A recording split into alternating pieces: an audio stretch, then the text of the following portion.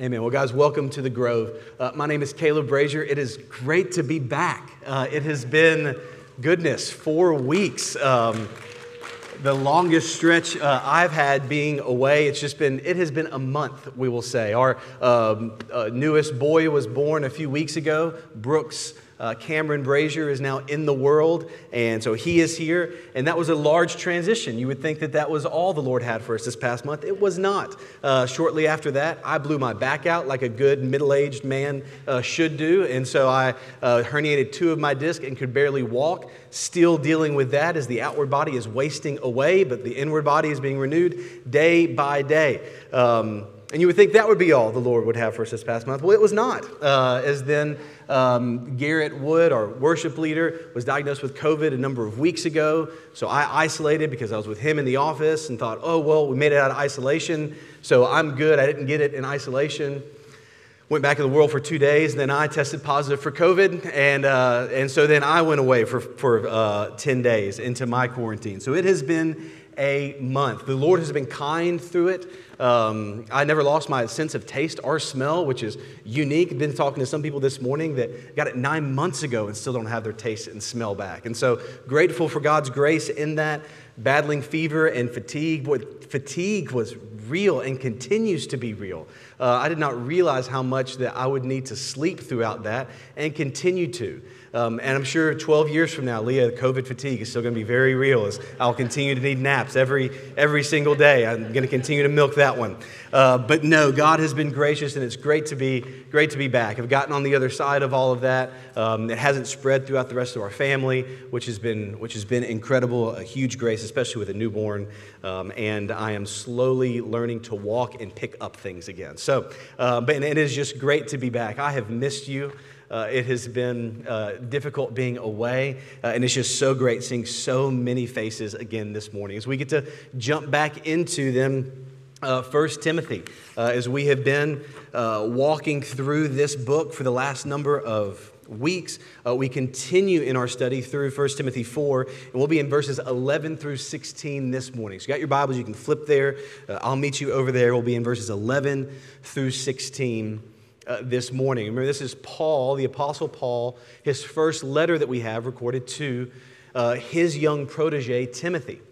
Timothy was a young pastor in the city Ephesus. It was a large, growing metropolitan city.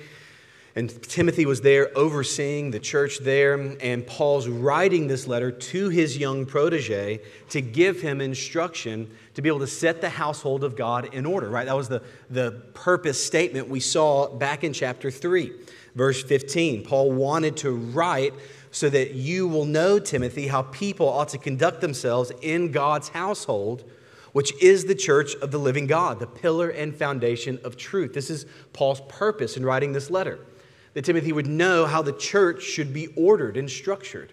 And so this is helpful. It's helpful for me as a pastor, for us as church leaders, but also for you as church members, people who come to church. It's important for us to know how God has told us the church should be ordered, how the church should be structured, and what the church should be like. And so as Paul writes here, he's writing specifically now in this section, in verses 11 through 16, giving instructions for ministry. This is what he's writing to Timothy to give him now some specific instructions for what his life looks like within ministry. So what I want us to do today is walk through this section, looking at every verse, and then at the end, see the way that it then applies both to our church, but also to us individually as Christians. So we'll be walking through this verse by verse here this morning. It's one of the things that marks us as a church is we're expository preachers. That means the majority of time we're just walking verse by verse, chapter by chapter, phrase by phrase through books of the Bible. And so today I want us to walk then verse by verse through this section. So in verse 11, you see Paul begin. Paul begins here and he tells Timothy, Timothy, command and teach these things. So you hear right at the beginning of this section, Paul has an emphasis on what? On teaching, on proper teaching, sound teaching, on proper commands, making sure that Timothy is saying what it is that God wants him to say, the importance of teaching. Well, what are the things that Timothy are supposed to teach? Well, he continues then in verse 12. He tells Timothy, don't let anyone despise your youth, but set an example for the believers in speech and conduct and love and faith and in purity. And so you hear the implication here. Paul tells Timothy, don't let people despise you because of your youth. Well, why is he saying that? He's saying that because Timothy's young. We don't know exactly what age, but he's probably somewhere in his mid-30s. And especially as someone in this culture that highly esteems in first century, highly esteems age and experience and wisdom, there may have been a proclivity for people to not take Timothy very seriously. Like, here's just some kid that has 2 herniated discs and doesn't know what he's doing up here as the pastor. We're not going to listen to him. What does he know? And there is a sense that might look down on Timothy because of his youth. And Paul tells him, Timothy, don't let anyone despise your youth. Why? Because what makes someone an effective Christian is not the age or the number next to your name. What makes someone a strong and effective Christian is how much they look like Jesus. And there is no age barrier to that. Of course, age brings experience and wisdom. But just because we get older does not mean we get godlier. Those two do not go hand in hand. And that's why often I think we can see in examples of children and youth some of the greatest examples of what it looks like to follow Jesus. Goodness, you look at missions. I keep wanting to say the word outbreak, and I'm trying not to, but there it is. Missions outbreaks, missions explosions, missions things whenever a lot of people get excited about global missions throughout church history. Again, outbreak is not the word to use right there. But whenever a lot of people in church history get excited about global missions, do you know almost without fail the age group that movement begins with? High schoolers, college-age students. People whom others in the church might look at it and go, oh, what do they know? These kids. But what often high schoolers and younger people know that sometimes as we grow into adults, we forget is that God is calling us not to have our lives together, not to be this perfect example and have everything kind of pieced together rightly. God is calling us to come with open hands and blank checks. And he says, give me those people. They may not have their lives together. They may not have all the right things to say, but they have come with total abandonment of their lives and have given me a blank check to say, Jesus, I want to follow you and I want you to use me. And however you do that, I'm game. And God says, those are the people that I want. And so, friends, if you're here, maybe you're here today, you're in elementary school, middle school, high school. And here's what I hope you hear in 1 Timothy verse 12. Don't let anyone despise you because of your youth. Run after Jesus. Desire to know Him, be known by Him, and to make Him known. Don't believe the lie that God can't use you. Just look at Jesus' ministry and you'll hear His heart for children. Let the children come. The older adults who had everything together were trying to keep the children away, and Jesus says, no, you don't get it. Let the children come to me. Jesus knew the openness and the abandonment that often comes with people who are in their youth. And Paul knew the same thing here as he writes to Timothy and says, Timothy, young Timothy, don't let people despise you for your youth. And so what's the then corrective that Paul gives to Timothy? What's our corrective typically? If we're in positions of authority, whether maybe as a pastor or a parent, a teacher, maybe your job, you're a boss, and someone that you have authority over begins to buck against your authority or question your authority or belittle your authority. What is our natural response? All right, well, depraved Caleb in those moments comes out, and what he wants to do is kind of buck up against that, kind of flex a little bit. To kind of bring in those moments, no, you should listen to me. There's this part of us that in those moments when authority is questioned, we want to rise up in defensiveness. We want to rise up and really assert our authority. That is the temptation. And notice Paul here in 1 Timothy 4 doesn't tell Timothy, hey, don't let anyone despise for your youth, but Timothy, you show them you're the man. You show them the scriptures that you know, that I've taught you, that your mother and your grandmother have taught you from your infancy. You show them how well learned you are. You can even say learned. That shows you how smart you are. You can go and show them that, Timothy. Don't let them despise you for your youth, but rise up and show them that you deserve to be there. That's not what Paul says, is it? No, Paul says, don't let anyone despise you for your youth, and here's the corrective. But, Timothy, set an example for the believers. Paul says, Timothy, if there are people who are questioning your authority, who are looking down on you because of your age, don't buck up against that. Set an example for them. Live your life in such a way that your life rises above their criticism. Set an example for them, and notice these 5 different things. Paul gets really practical here. Set an example for believers in speech, in conduct, in love, in faith, and in purity. Timothy, set an example. Now, again, think about that phrase. Paul saying, live a life that is exemplary, one that is worthy to rise up and for other people to be able to say, I should live like that. Set an example in these ways, in speech, in what you say.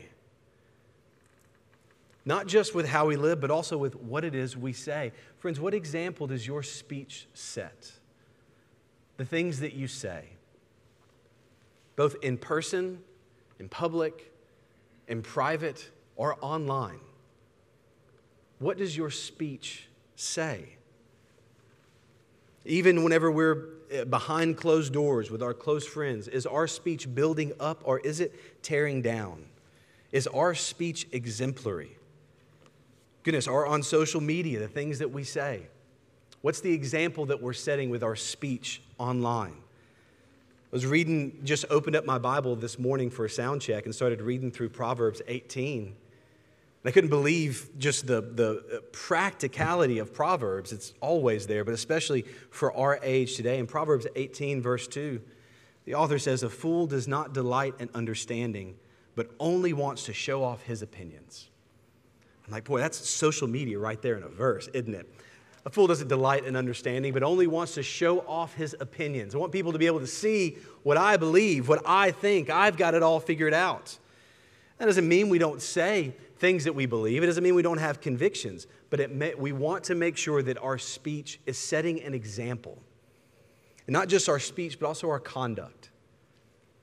How we live, how we act with our spouses, with our children, in our jobs, with our neighbors.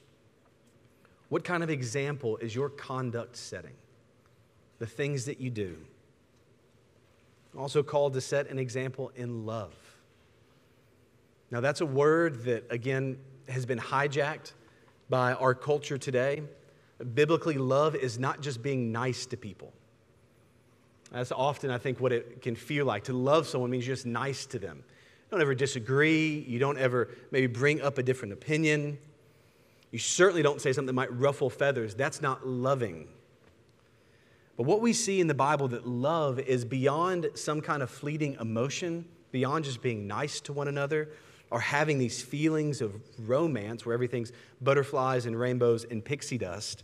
Love in the Scriptures is a decisive choice to be able to put someone else above ourselves. It's to look at someone else and go, I think that your life is more important than mine. And I will come to serve you and love you. And that decision to love is often just that, a decision. It's not always followed with feelings of emotion and butterflies and romance.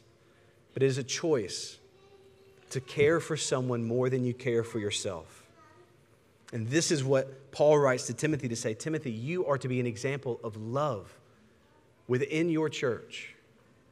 Again, friends, what does your choice to love others say about the God that you serve?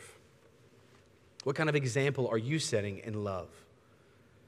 We're also called to set an example in faith and what it is we believe and the hope that we have in God.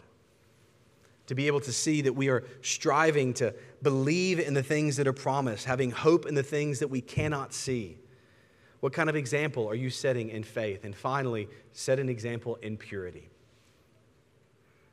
Paul is challenging young Timothy here that in those moments whenever people come and may despise you for your youth or question you or challenge you, Timothy, in response to that, set an example and live a pure life, a holy life, a life that looks like Jesus. That is the response then that you are to have, Timothy, in those moments. Be an example.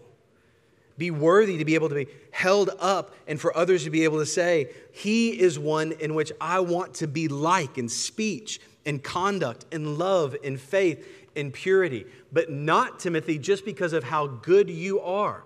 Right? What does a biblical example of imitation look like? Well, it looks like what Paul wrote the church in Corinth in 1 Corinthians 11:1. He tells them, imitate me. Paul sees himself as an example. Imitate me, but only as far as how. Imitate me as I also imitate Christ. So Paul says, Timothy, he's writing the same thing here. Timothy would have known this. He's not telling Timothy, Timothy, you just pull your bootstraps up and be awesome, man. And then you go be an example and tell everybody, hey, look like me. Be like me. I'm the example. I'm the hero. Paul's telling Timothy here, no, be an example, yes. Tell others to be able to imitate you, yes. But only as much as you are imitating Christ. Because the hero of every church is not a senior pastor. It's not a children's ministry. It's not a gifted musician. The hero of every church is the man Jesus Christ. And so we hold him up.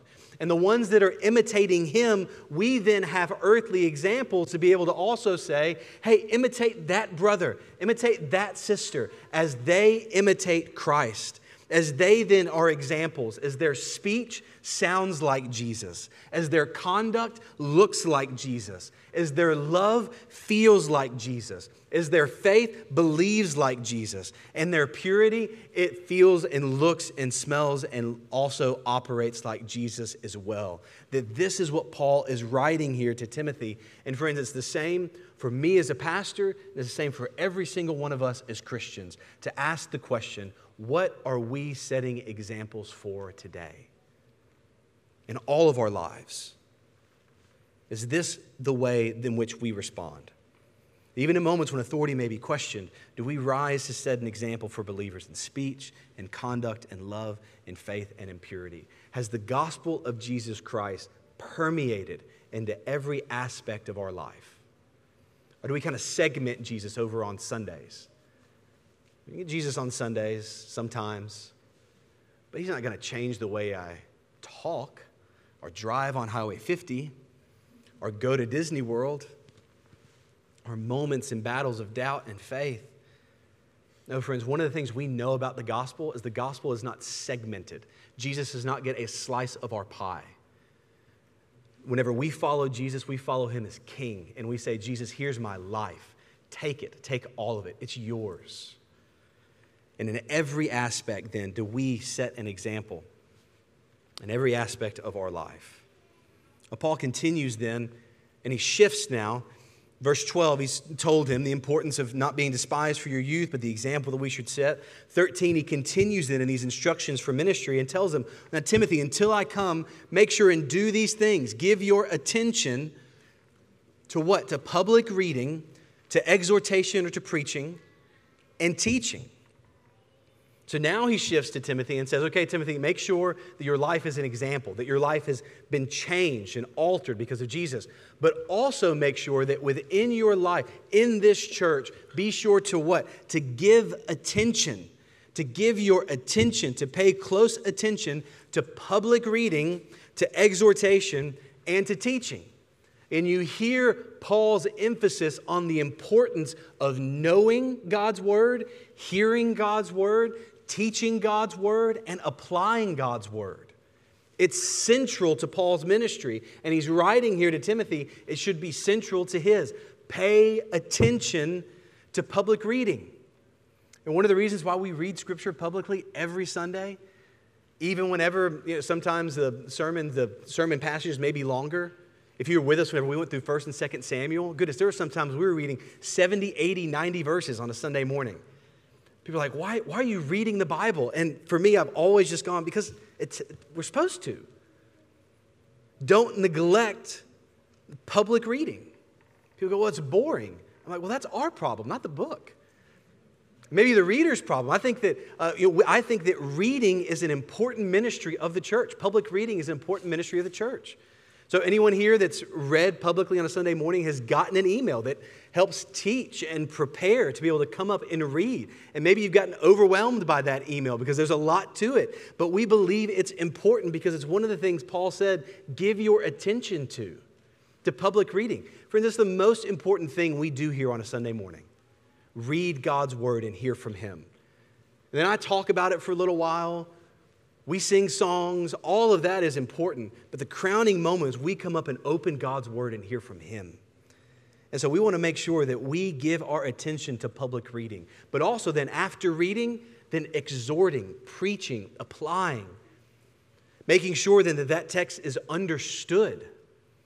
Right? To make plain sense out of it. This is what Nehemiah did. And Ezra, during the time of renewal in Israel, Ezra got up, opened the scriptures, read them, and then made plain sense of the text.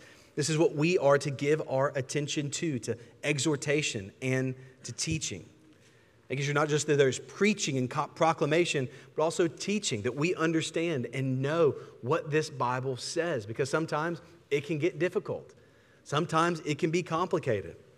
And so we want to make sure on Sundays and in classes outside of here that we are giving attention to teaching. So one of the reasons why for us as a church, as we look to the future, one of the questions we're asking as elders is what are ways we can continue to grow the teaching ministry here in this church? What are other opportunities and avenues for education? All right, so we're looking at developing and implementing Sunday school next year. Sunday school, that's so old school. Well, yeah, it is, but we want to try to create opportunities in which we're not neglecting teaching. We don't think teaching is a bad thing for a number of reasons. One, in this text specifically, Paul says, give your attention to it. But also, again, we look at the Great Commission of Jesus Christ, the mission that he's given his disciples. And he's told us to go and make disciples of all nations, baptize in the name of the Father, Son, and the Holy Spirit, and then do what? Teach them to observe everything I've commanded you. This is part and parcel of the mission that Jesus has given us. And so we don't shrink back from the importance of teaching within the local church. We want to continue to hold up God's word and teach it. And we don't want to be afraid of that. In fact, we're supposed to give our attention to it. And so it's important here to notice some of the things that Paul doesn't say. Paul's not telling Timothy, this young pastor, Timothy, man, here is the secret to grow your church from 0 to 200 people in 3 months. Here's the techniques. These are, I don't know, maybe because I'm a pastor, these are the sponsored ads that I get, but these things pop up on my Facebook all the time. Here's a couple of my favorites. These are the real headlines of these videos that pop up for young churches and for young pastors. One video says this: what if the church promoted like Starbucks?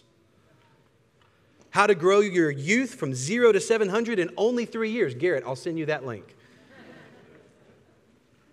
How to grow your church in just 28 days from 350 to 800 people. I'm like, well, that is so specific. What if we have 320 people? Is this not for us? How to grow your church in the 21st century. Pixar uses this technique.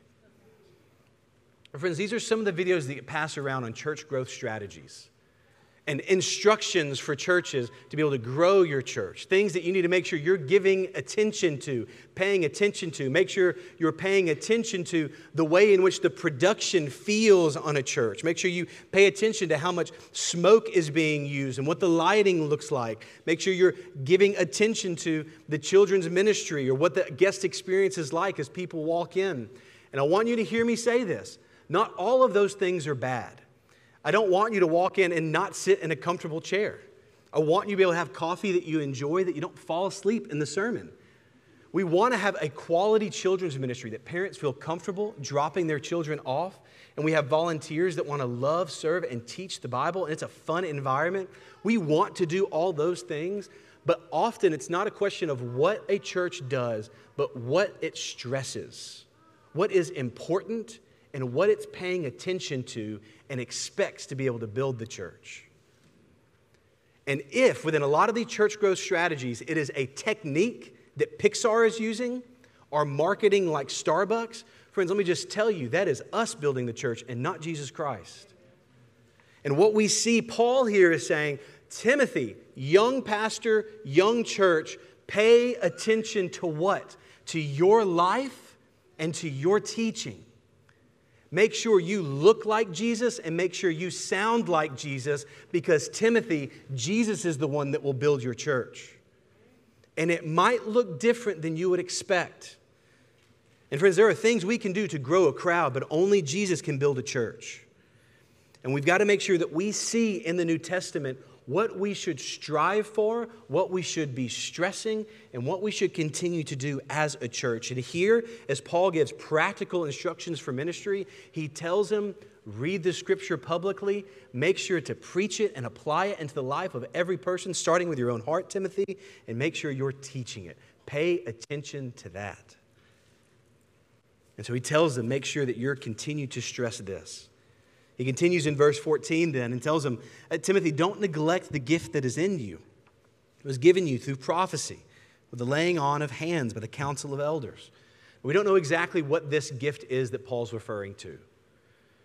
My hunch is it is the gift, particularly for Timothy, to be able to accomplish the things that Paul just told him to do as the pastor of the church in Ephesus.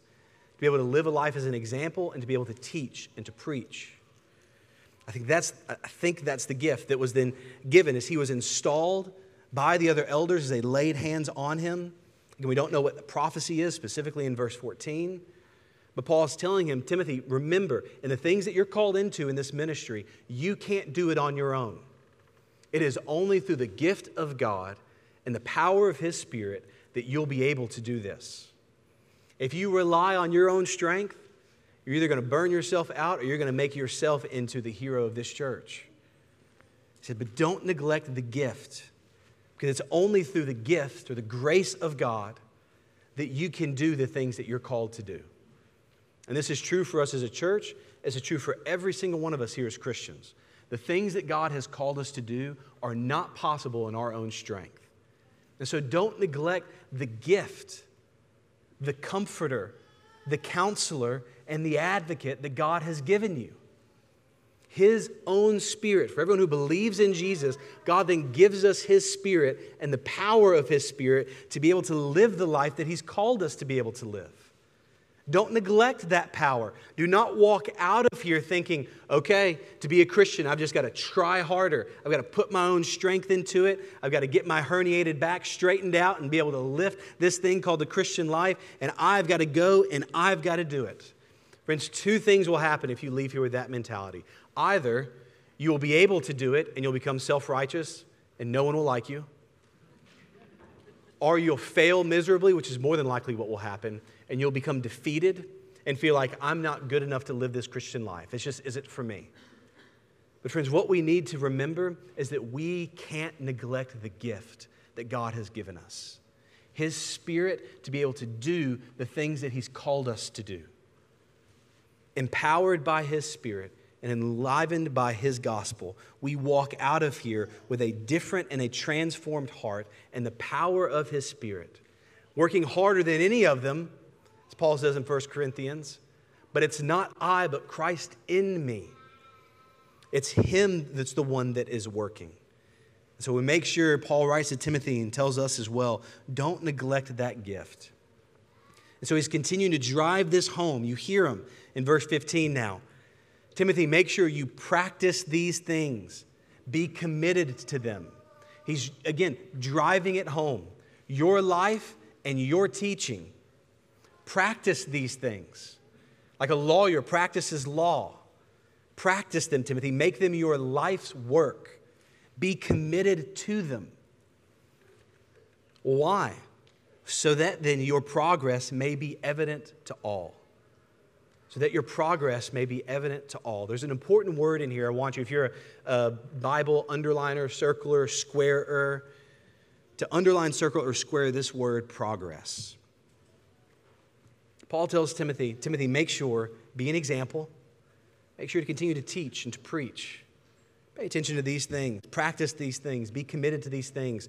So that as you do that, as you continue to imitate Jesus and be an example to others, you continue to study and know and teach what it is God has told you. As you do those things, then your progress may be evident to all. And so the reason why it's important to highlight that word is because notice that Paul does not say, then your perfection may be known to all.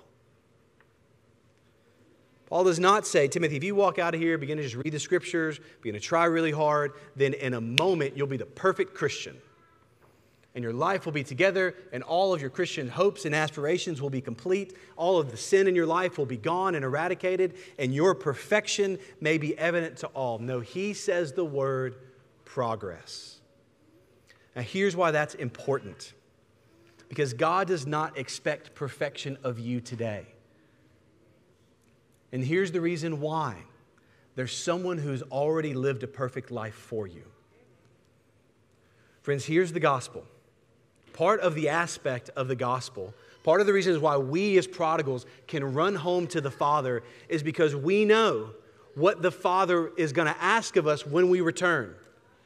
What is our thought and thinking that God the Father might do as we then maybe turn our back on Him?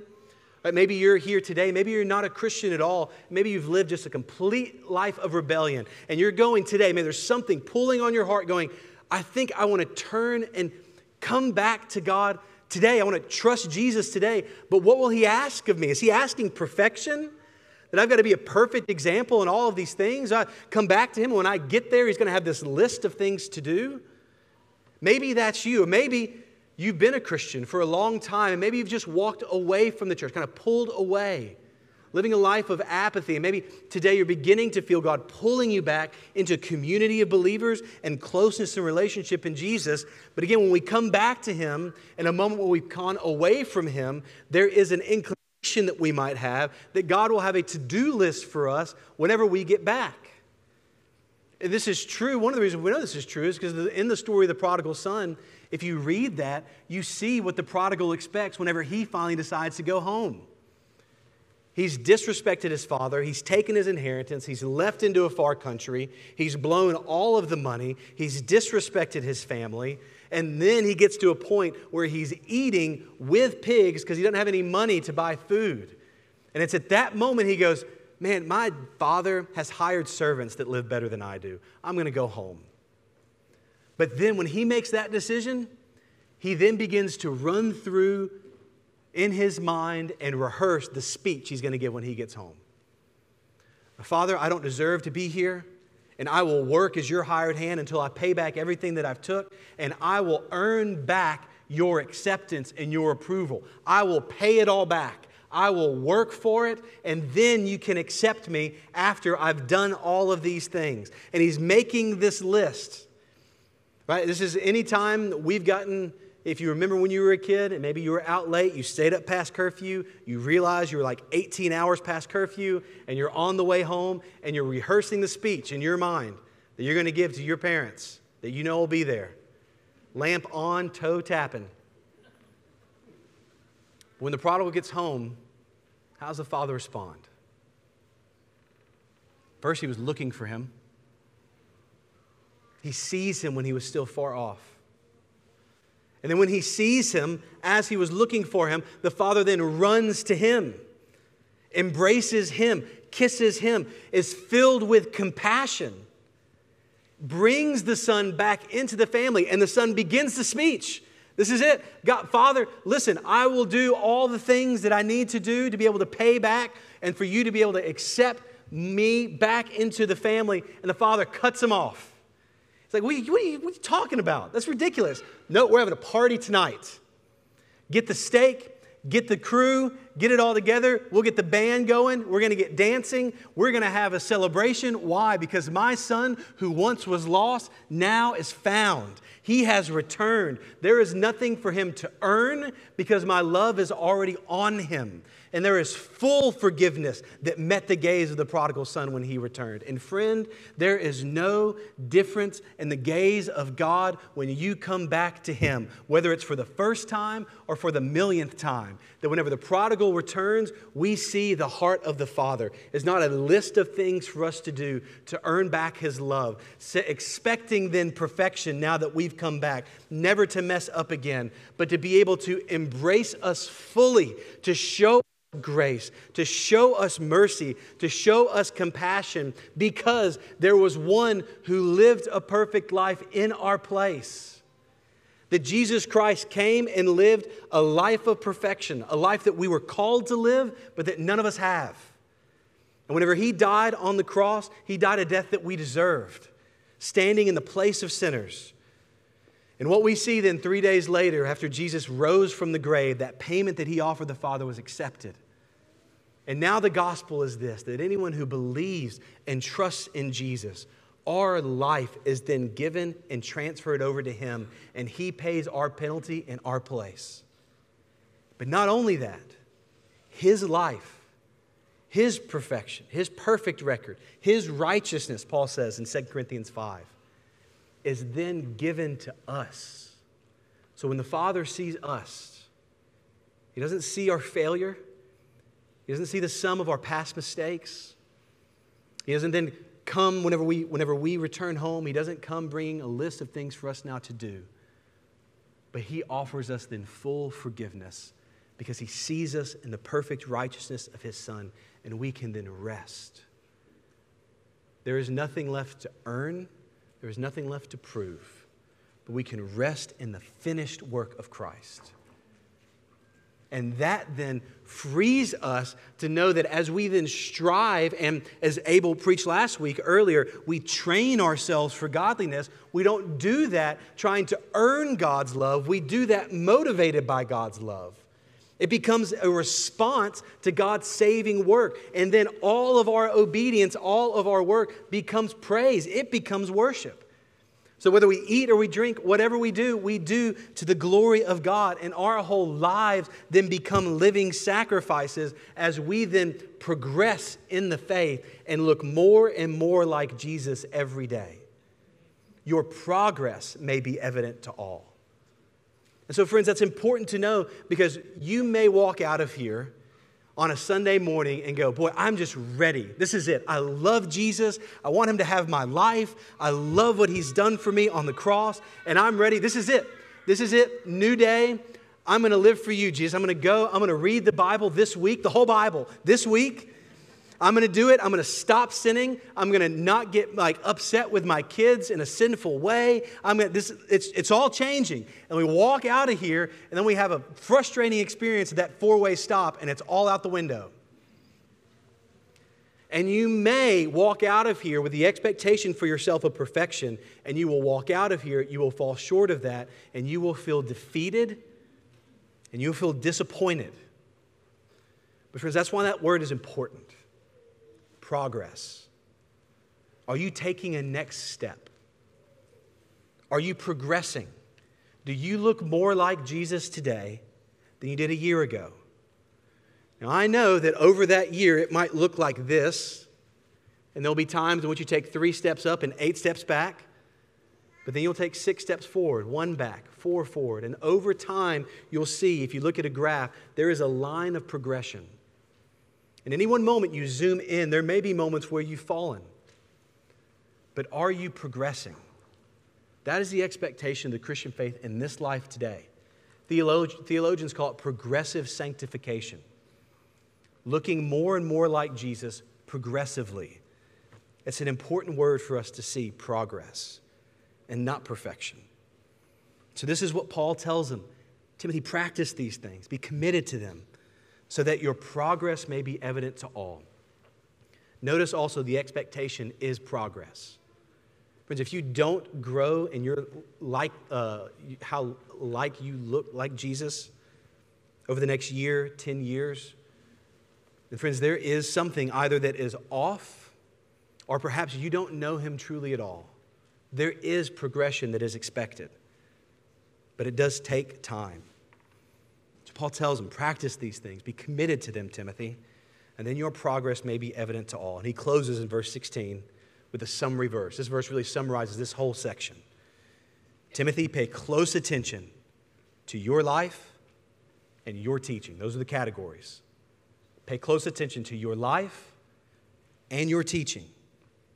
Persevere in these things. And so he tells them, Timothy, pay close attention and persevere. And notice part of what Paul's implying there.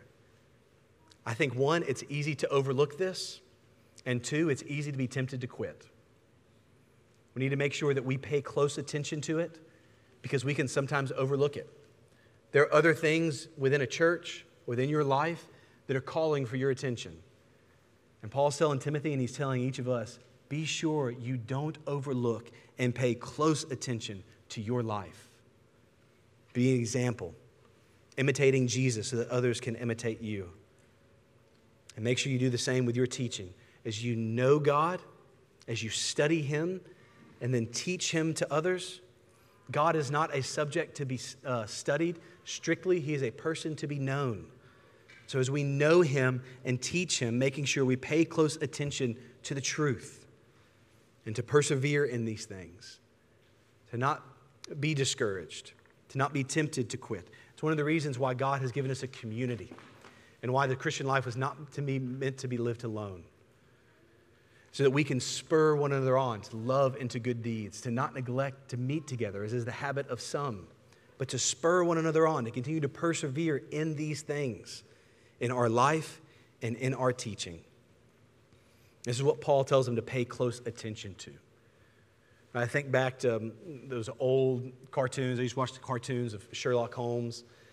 And whenever he'd get up on a case, right, he'd come to a crime scene, and what would he pull out? I don't know if this is what every detective did in the 1800s. This is the only tool they had, but it felt like every detective in the 1900s had one tool to be able to solve a case, and that was a magnifying glass. Again, I've only seen magnifying glasses really used with young kids in anthills and Sherlock Holmes. Like, those are the only two uses I feel like I've seen magnifying glasses. But what would he do with that magnifying glass? He'd show up at a crime scene, and he would hold it up and begin to try to look for things that he couldn't see on his own. He wanted to pay close attention to all of these little details that are there that other people were overlooking, because it was in the small details that he would then be able to solve the case, crack the case, and solve the crime. He made sure to use that magnifying glass to pay close attention to things that other people were overlooking. Friends, I think in a sense, Paul's telling Timothy here, Timothy, take your magnifying glass and make sure you pay close attention to these things, your life and your teaching, because others will overlook them. Churches will overlook them. Churches will feel like we need to pay close attention to marketing strategies or different church growth techniques. We need to make sure that we as leaders are paying attention to our holiness and to God's word, to our life and to our teaching. And even for you, as people who are in this church, people who are following Jesus, the question now for you as we close is, what do you pay close attention to in your life? Or to put it another way, if someone were to hand you a magnifying glass, what is in your magnifying glass? What do you focus on?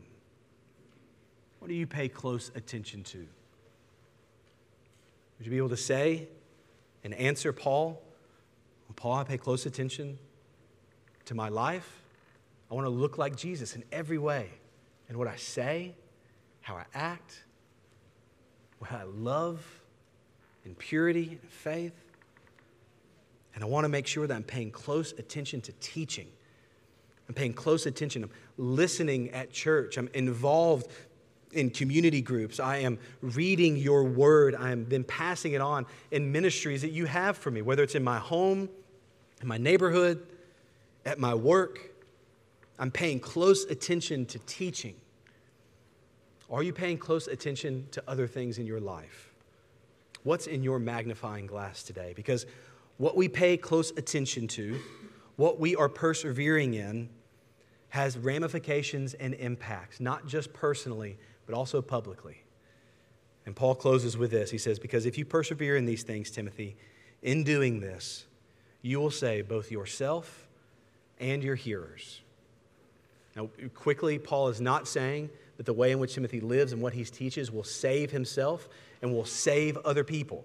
Now, this word, Paul knows we are saved by faith alone, through grace alone, in Christ alone. There's nothing that we do, nothing that we boast in. There's nothing we bring to the cross except the sin that made it necessary. It's what Jonathan Edwards said. And Paul, he gets that from Paul in Ephesians 2. There's nothing that we have to boast in. So Paul's not telling Timothy, if you teach just the right things, then everyone who hears you will be saved. No, but he is saying, again, this word save, as we see throughout 1 Timothy, Paul's using this in a sense of being able to persevere and keep people as they continue. And so Paul's telling Timothy, do you want your ministry to persevere, your life to persevere, for your church to persevere? Then make sure you then continue and pay attention to your life, to your godliness, to your holiness, and to your teaching. Because those things, how you live and what you believe, saves yourself and carries you on, of course. But it also has ramifications for those around us. Friends, your life says something to the people in your life about the God that you believe in. Your conduct, your speech, your love, your purity, that says something to other people about the Jesus that you claim to follow. There may be people that don't know Jesus apart from the Jesus in your life and through your conduct. There is public and outward ramifications to your faith. Your faith is, yes, very personal, but it is also very public. And so we know that God does not need our good works. Right? We've tried to make that abundantly clear today. We try to say that all the time. The gospel is free. It is a gift. It's not a wage. You don't earn it. God doesn't need our good works to then exchange for salvation. But friends, while God doesn't need your good works, your neighbor does. That's what Martin Luther, the great reformer, a German reformer, said. God doesn't need your good works, but your neighbors do. Meaning what? Meaning the way in which you live will either validate and authenticate your message, or it will oppose it and show that we live as hypocrites. And so how are you living your life? And what kind of example and conduct are you showing? Are you able to be able to lift up your life and say, it's imperfect, but I'm striving to follow and look like Jesus. I want others to imitate me as I imitate them. Or is our life completely opposite of the life of Jesus? And if people look at our lives, we realize our lives preach a different kind of sermon than the one that Jesus has lived, than the one that Jesus has preached. And we see that our life and our teaching has ramifications both on yourself and on your hearers. So the final thing I'll say as we close is to notice one more word in verse 16, and it's that word, your. Paul tells Timothy to pay close attention to whose life? Timothy, to your life. A lot of us have PhDs in everyone else's sin, and we hardly ever look at our own. And Paul tells Timothy here, Timothy, pay close attention to your life and to your teaching. That doesn't mean we don't ever begin to come around and help others. This is what Jesus said, right? Take the log out of your own eye, then you'll see clearly. Take the speck out of your brother's eye. We are called to take specks out of one another's eyes, but it begins with looking at our own lives first, removing the logs from our own eyes and paying attention, close attention to your life, to your teaching. Let's not just run beyond what's going on with us and begin to look at what's wrong with everybody else. It makes us feel good about ourselves. That's not how we're called to live. So let's make sure that as a church, as church leaders, as church as a whole, as everyone here this morning, that we are paying close attention to your life and to your teaching, making sure that we want to look like Jesus and we want to sound like Jesus as we follow to believe like him. Let's pray. God, we are thankful for your grace. And God, pray for you now to come and help us to continue to live for you. God, we need your power and the gift of your Spirit to be able to do any of this. And so, God, we pray that you would come and do that now. Remind us, God, of the hope that we have in the gospel of Jesus Christ and the invitation of the Father who welcomes us home. And God, that radical nature of grace would transform us and truly make us different. We pray all this in Christ's name. Amen.